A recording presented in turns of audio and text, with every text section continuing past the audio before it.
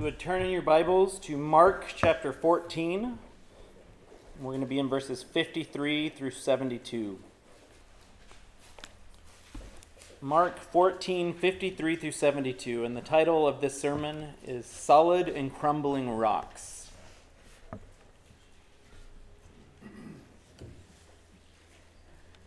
I don't claim to understand this, but American culture is a culture that regularly seems to be obsessed with trials in the courtroom, whether it be Judge Judy or Judge Wapner back in the day for some of you, or high-profile cases like O.J. Simpson's.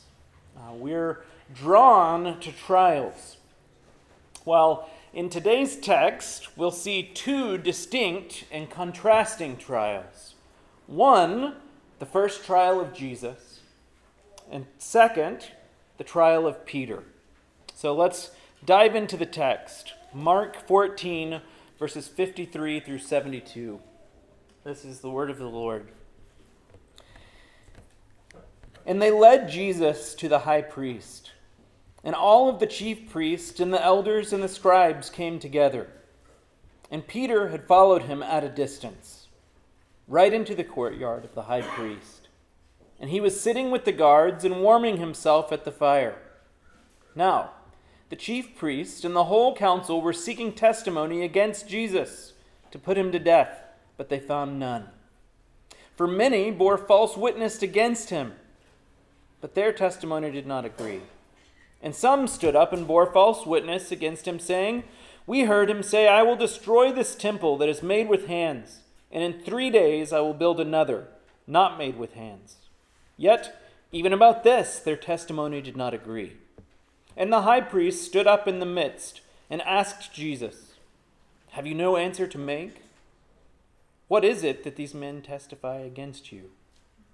But he remained silent and made no answer. Again, the high priest asked him, 'Are you the Christ, the Son of the Blessed?'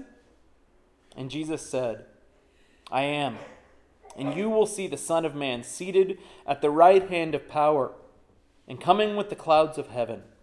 And the high priest tore his garments and said, 'What further witnesses do we need? You have heard his blasphemy. What is your decision?' And they all condemned him as deserving death. And some began to spit on him and to cover his face and to strike him, saying to him, 'Prophesy!' And the guards received him with blows.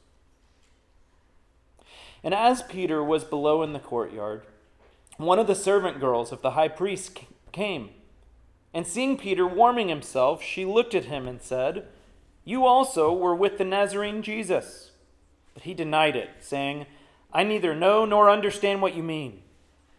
And he went out into the gateway, and the rooster crowed.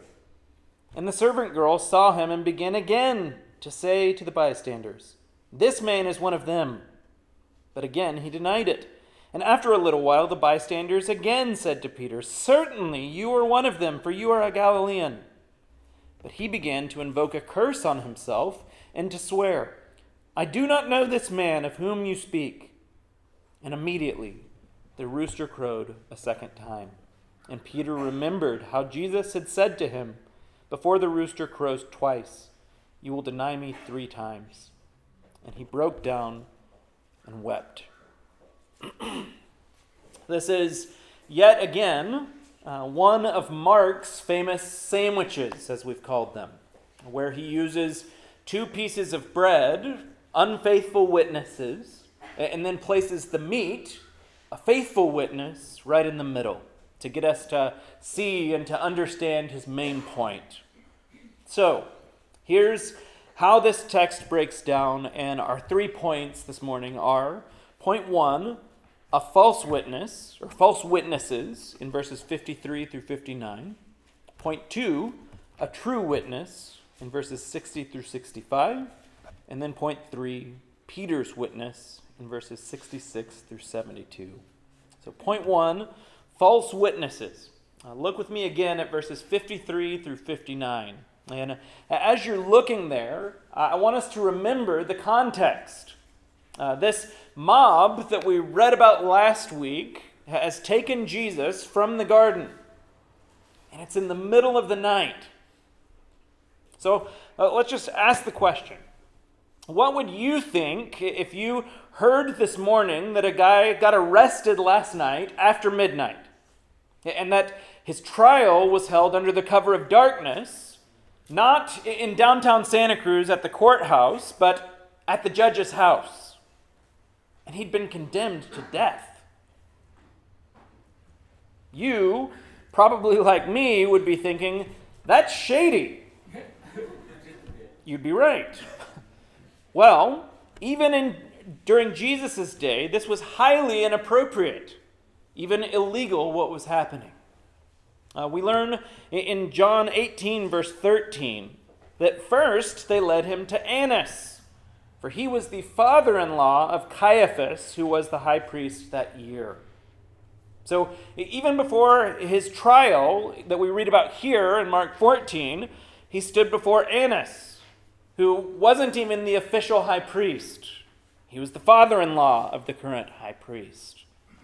We read in Matthew 26, verse 57, that then those who had seized Jesus led him to Caiaphas, the high priest, where the scribes and the elders had gathered.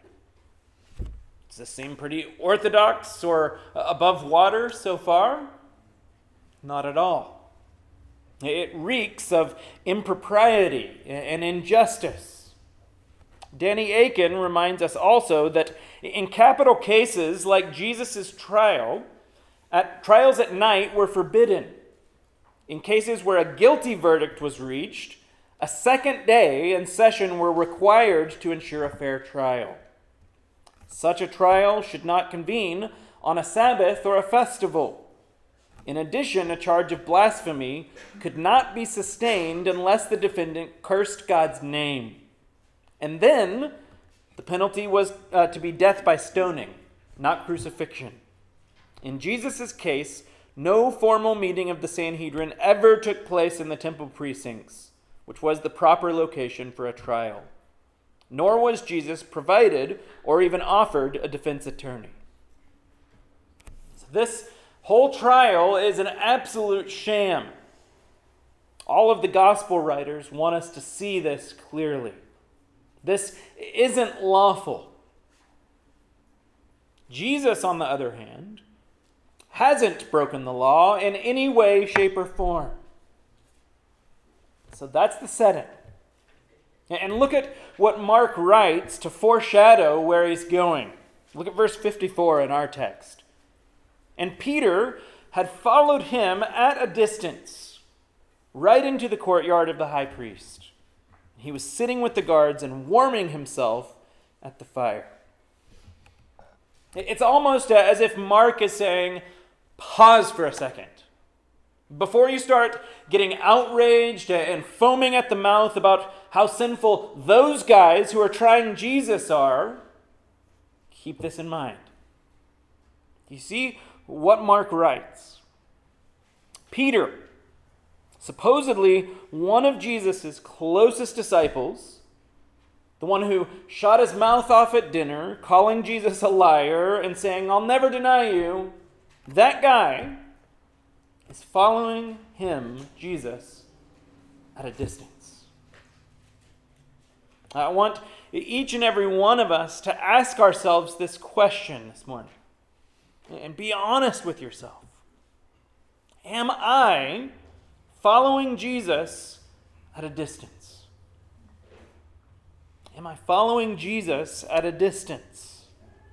Here's some diagnostic questions for us. Do the people I interact with on a day-to-day basis know that I'm a Christian?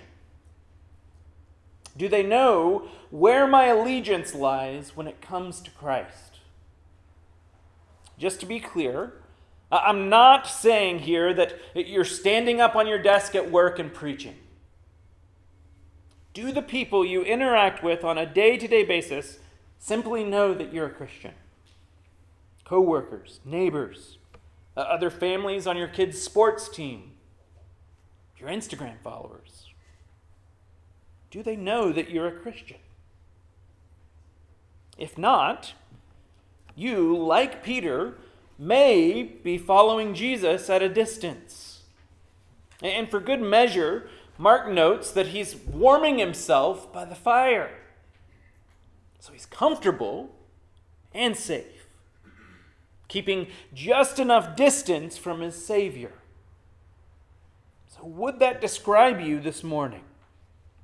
If so, ask yourself honestly, what kind of witness has God called me to be? A witness that's comfortable and distant? Or one that's closely and unmistakably connected to Christ, regardless of the outcome? Let's move on in the text. So, the whole structure of this trial, as we've already seen, is a sham.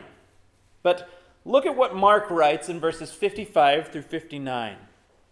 He says, "Now the chief priest and the whole council were seeking testimony against Jesus to put him to death. But they found none. For many bore false witness against him, but their testimony did not agree. And some stood up and bore false witness against him, saying, 'We heard him say, I will destroy this temple that is made with hands, and in 3 days I will build another not made with hands.' Yet, even about this, their testimony did not agree." So, does this seem like a truth-seeking mission to you? No, it doesn't. Typically, as we know, trials, the defendant is innocent until proven guilty, right? But here, they've already made up their minds. They want Jesus dead. And they'll go to any length to make sure that that happens. And just to solidify that point, Mark uses a version of the same words several times in this section to make sure that we don't miss it. The words testimony and witness are both the same Greek word, martyria. It's where we get the word martyr. R.C. Sproul notes this: martyrs were so called in the early church because they gave the most eloquent testimony or witness to Jesus that they possibly could give by dying for him. They testified to the truth of Christ with their lives, and hence were called martyrs, those who gave testimony. These testimonies and witnesses here in our text are false. They're not truthful. They're intentionally contrary to the truth. Verse 56 is actually quite damning. Look at verse 56. "For many bore false witness against him, but their testimony did not agree." First, just a minor thing, but they're breaking the 9th commandment. Not a minor thing at all. Exodus chapter 20, verse 16. One of the big 10. "You shall not bear false witness against your neighbor." Second, another minor, small thing. Look at Deuteronomy chapter 19, verses 15 through 20. It says, "A single witness shall not suffice against a person for any crime or for any wrong in connection with any offense that he has committed. Only on the evidence of 2 witnesses or of 3 witnesses shall a charge be established. If a malicious witness arises to accuse a person of wrongdoing, then both parties to the dispute shall appear before the Lord, before the priest and the judges who are in office in those days.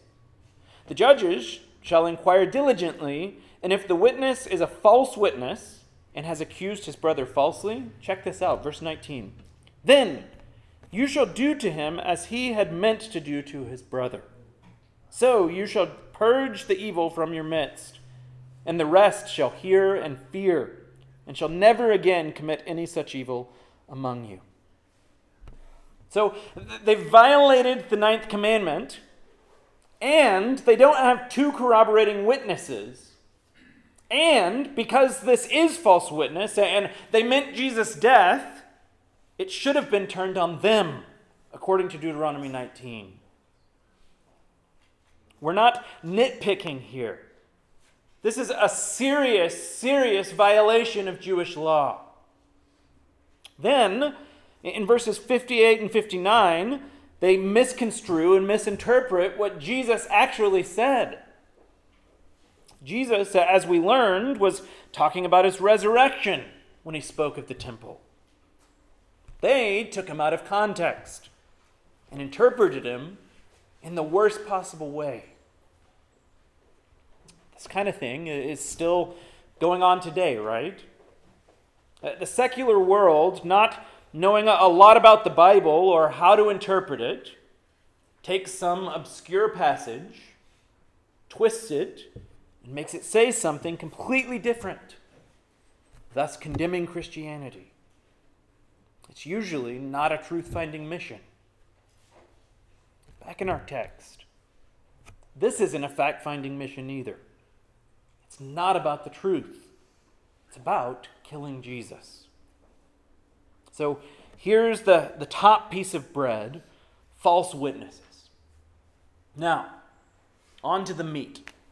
Point 2, a true witness. With all of this going on, let's see how Jesus responds. Look at verses 60 and 61.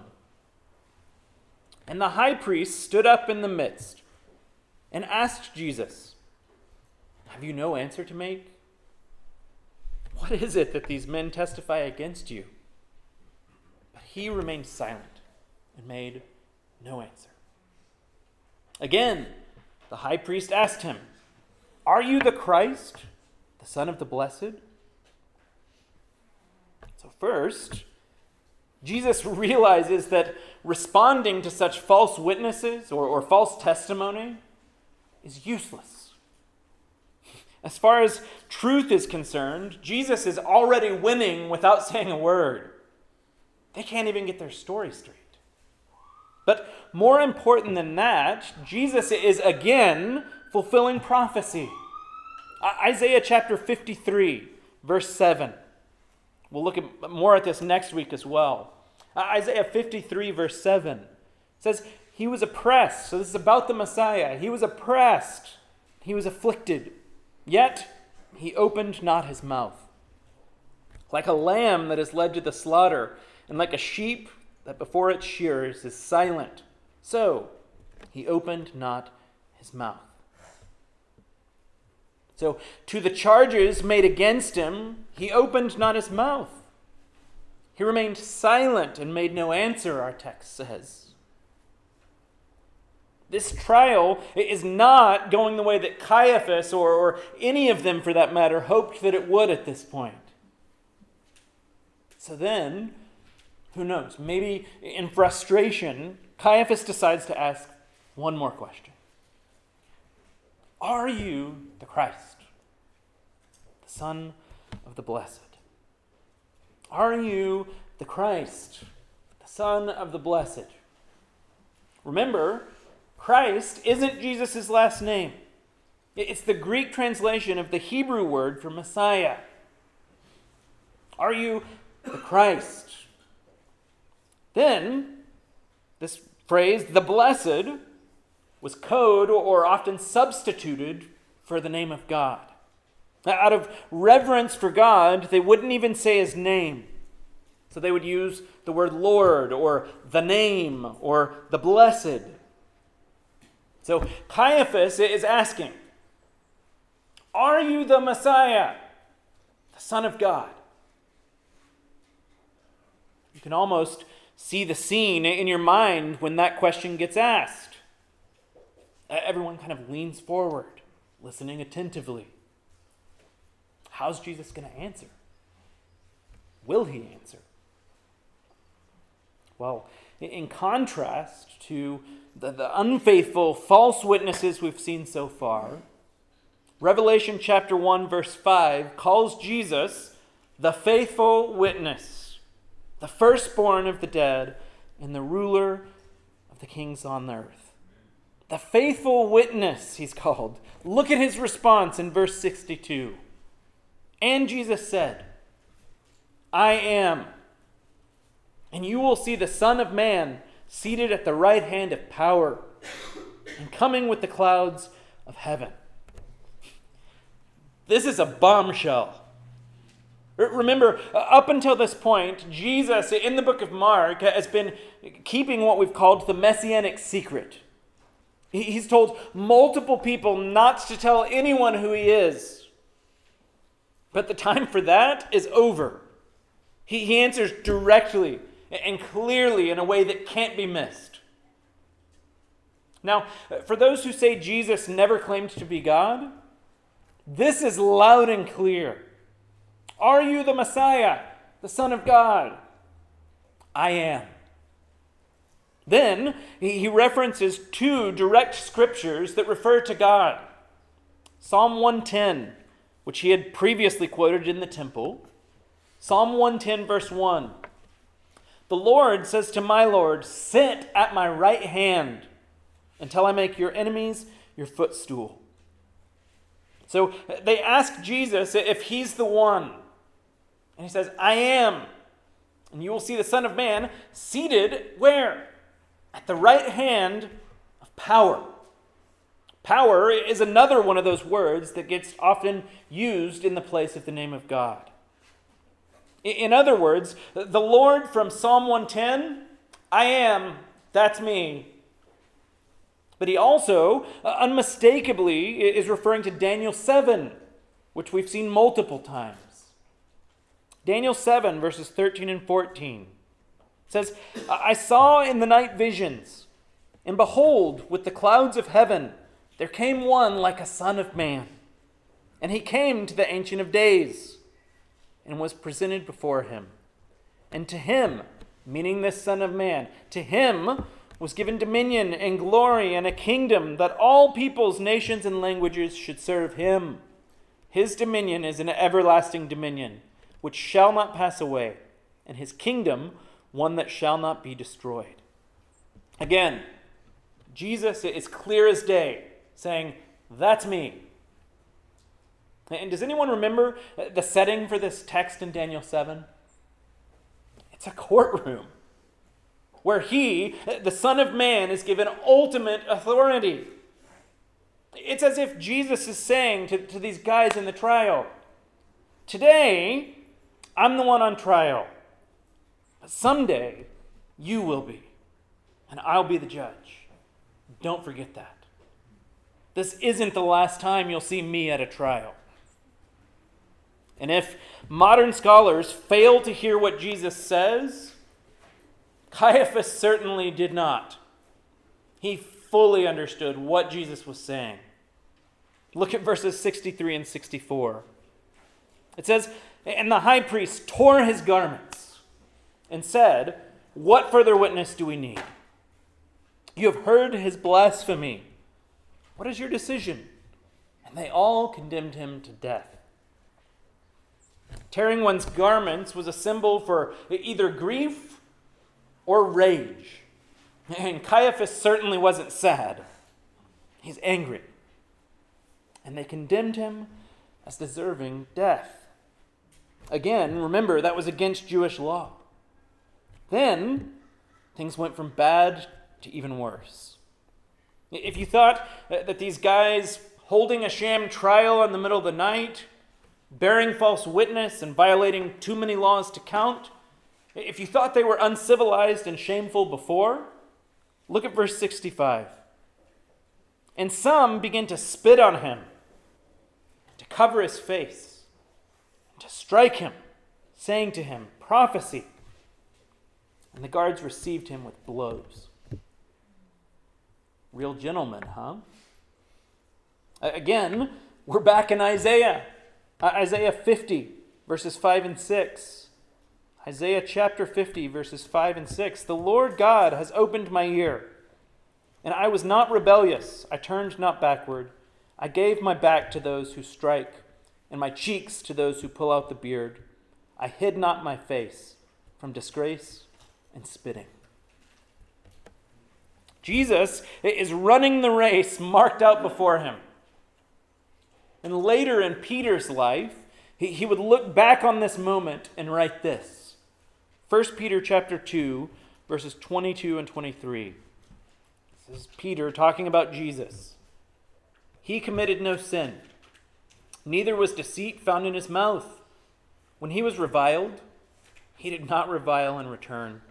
When he suffered, he did not threaten, but continued entrusting himself to him who judges justly. So see this. When Caiaphas asked his question, the stakes were high. Jesus was speaking to a room with real earthly authority. He didn't waver for even a second. He was what Revelation 1:5 said he was, a faithful witness. This is the solid rock, the faithful witness. Now, while all of this is going on in the courtroom or in the home, at the same time, Peter is out in the courtyard. So as the parade of false witnesses is taking the stand inside, let's see how Peter's doing outside. Point 3, Peter's witness. Peter's witness in verses 66 through 72. So here's our bottom piece of bread. Verse 66. And as Peter was below in the courtyard, one of the servant girls of the high priest came. To set this up, in contrast to the religious authorities inside who, as we just said, actually had power and cultural influence, here's a servant girl who has no power, no authority, no influence. Let's keep reading. Verses 66 and 68.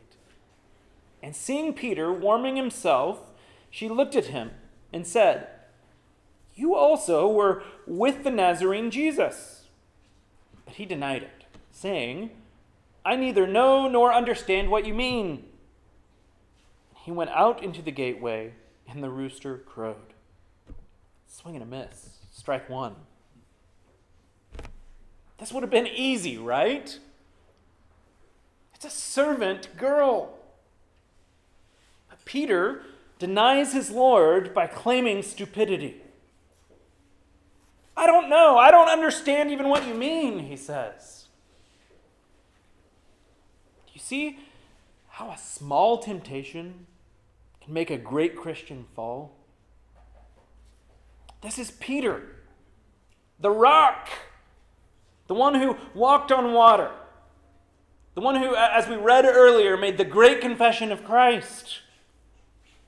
And a simple question from a servant girl leads to him denying Jesus.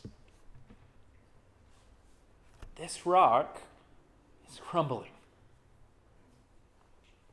Christian, never discount something as a small sin or a small temptation. J.C. Ryle powerfully implores us here. He says, "Let us beware of making light of temptations because they seem little and insignificant. There is nothing little that concerns our souls. A little leaven leavens the whole lump. A little spark may kindle a great fire. A little leak may sink a great ship. A little provocation may bring out from our hearts great corruption and end in bringing our souls into great trouble." I'm begging us this morning to see this in Peter as a warning to our own souls.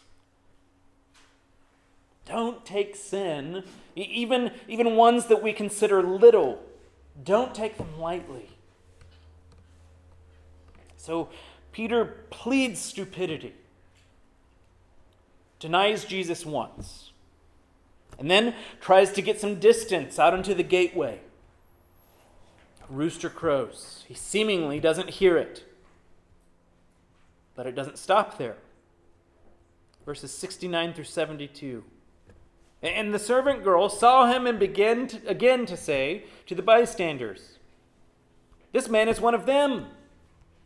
But again he denied it. Strike two. And after a little while, the bystanders again said to Peter, "Certainly you are one of them, for you are a Galilean." But he began to invoke a curse on himself and to swear, "I do not know this man of whom you speak." Strike 3. And immediately the rooster crowed a second time. And Peter remembered how Jesus had said to him, "Before the rooster crows twice, you will deny me 3 times." And he broke down and wept. Peter denies Jesus 3 times, just like Jesus said he would. And the third time, he even invokes a curse, it says, and swears. Isn't this fascinating? Jesus is inside being falsely accused of what? Blasphemy. He's going to die for it. While Peter, most likely, is outside actually committing blasphemy in the courtyard. Jesus is being condemned for the same sin that Peter is committing. "In my place, condemned he stood," we sang earlier. "Sealed my pardon with his blood." Hallelujah, what a Savior. Immediately, upon denying him the 3rd time, the rooster crows. Peter realizes what he's done, and he weeps. There's a recognition of what he's done, and heartfelt, seemingly true repentance. See this. At the end of Jesus' life, we have 2 portraits of 2 failed disciples. Last week, Judas. This week, Peter. But they couldn't be more different in their outcomes, are they? Judas betrays Jesus and responds only in regret, ultimately killing himself. Not Peter. He responds to his sin very, very differently. And I want to point us to one key moment here at the end of our text in verse 72. Peter remembers Jesus' words. He repents and then takes up Jesus' call to him from Luke 22:32. Jesus said to Peter, "And when you have turned again, strengthen your brothers." Because Peter trusted in Jesus fully, even in his darkest hour, he could have hope. Trusting in Jesus' grace and mercy and forgiveness. He had hope because he knew who Jesus was. In our text today, we have a clear contrast between unfaithful witnesses and the faithful witness. And here's the good news. Even when Peter was unfaithful to Jesus, Jesus never stopped being unfaithful to him. Jesus' love for Peter didn't rest upon Peter's love for Jesus or upon Peter's perfect record. Isn't that good news? Jesus would willingly die for Peter's sin just a couple of hours later. This is what Jesus does. He lives perfectly. He dies for wretched sinners like you and me and Peter. This isn't fair, but it's good news, and it's beautiful, and it's what we as Christians cling to with every fiber of our being. It's the truth that brings us joy and gives us hope. Not that we're good and righteous people, but that Jesus was on our behalf. He's the solid rock, even when we, like Peter, crumble. If you're not a Christian and you're wondering, how in the world do I access this amazing saving grace? How do I do that? Jesus, in the first chapter of the Gospel of Mark, couldn't make it any clearer. How do we access this saving grace? Through repentance and belief. Repentance and belief. Like Peter, Acknowledge your sin and turn from it. That's repentance. And believe. Place your hope in Christ, knowing that you're forgiven because he died in your place. In closing, a fun little piece of history for us here. Have you ever wondered why a lot of times weather vanes have roosters on them? Kind of a weird thing to pair together, right? Well, it's because churches used to have roosters put on the tops of their steeples. It was typically the highest point in town. So weather vanes got added to them so that people could look up and see which way the wind was blowing. And here's why I'm telling you this. The church, throughout history, has always wanted to be reminded of this specific moment in Peter's life and to be connected to it. Why? Because we're all Peter. Our hope isn't that we're faithful, but that he is. That's the point of this text this morning. He's the solid rock, especially when we crumble. So let's pray.